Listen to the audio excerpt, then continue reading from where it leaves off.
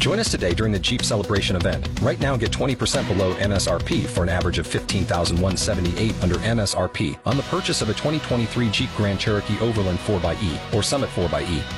Not compatible with lease offers or with any other consumer incentive offers. $15,178 average based on 20% below average MSRP from all 2023 Grand Cherokee Overland 4xE and Summit 4xE models in dealer stock. Residency restrictions apply. Take retail delivery from dealer stock by 4/1. Jeep is a registered trademark.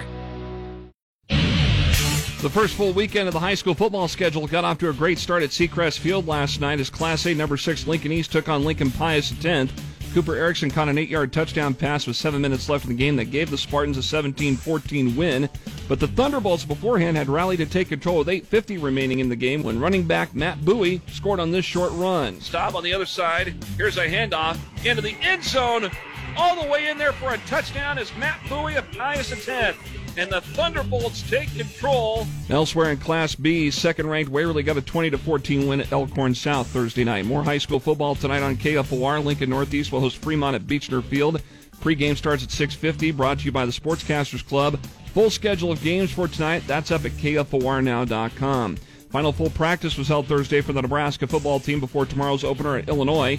Head coach Scott Frost says he can't wait for this group of players to get on the field, adding this is by far and away the best group of kids he's worked with since he's returned to Lincoln. This group does things the right way, has the right attitude, and they've been working hard to get ready for Saturday. Kickoff for Nebraska and Illinois is set for just after noon tomorrow on Fox. The number 5 Nebraska volleyball team season opener with Tulsa has been canceled in accordance with COVID-19 protocols, and the schedule for this weekend's Husker Invite has been changed. The tournament schedule now includes Kansas State and Colgate at 11 a.m. Friday, where fans get in for free, followed by the originally scheduled Colgate-Nebraska match Friday night at 6:30 p.m.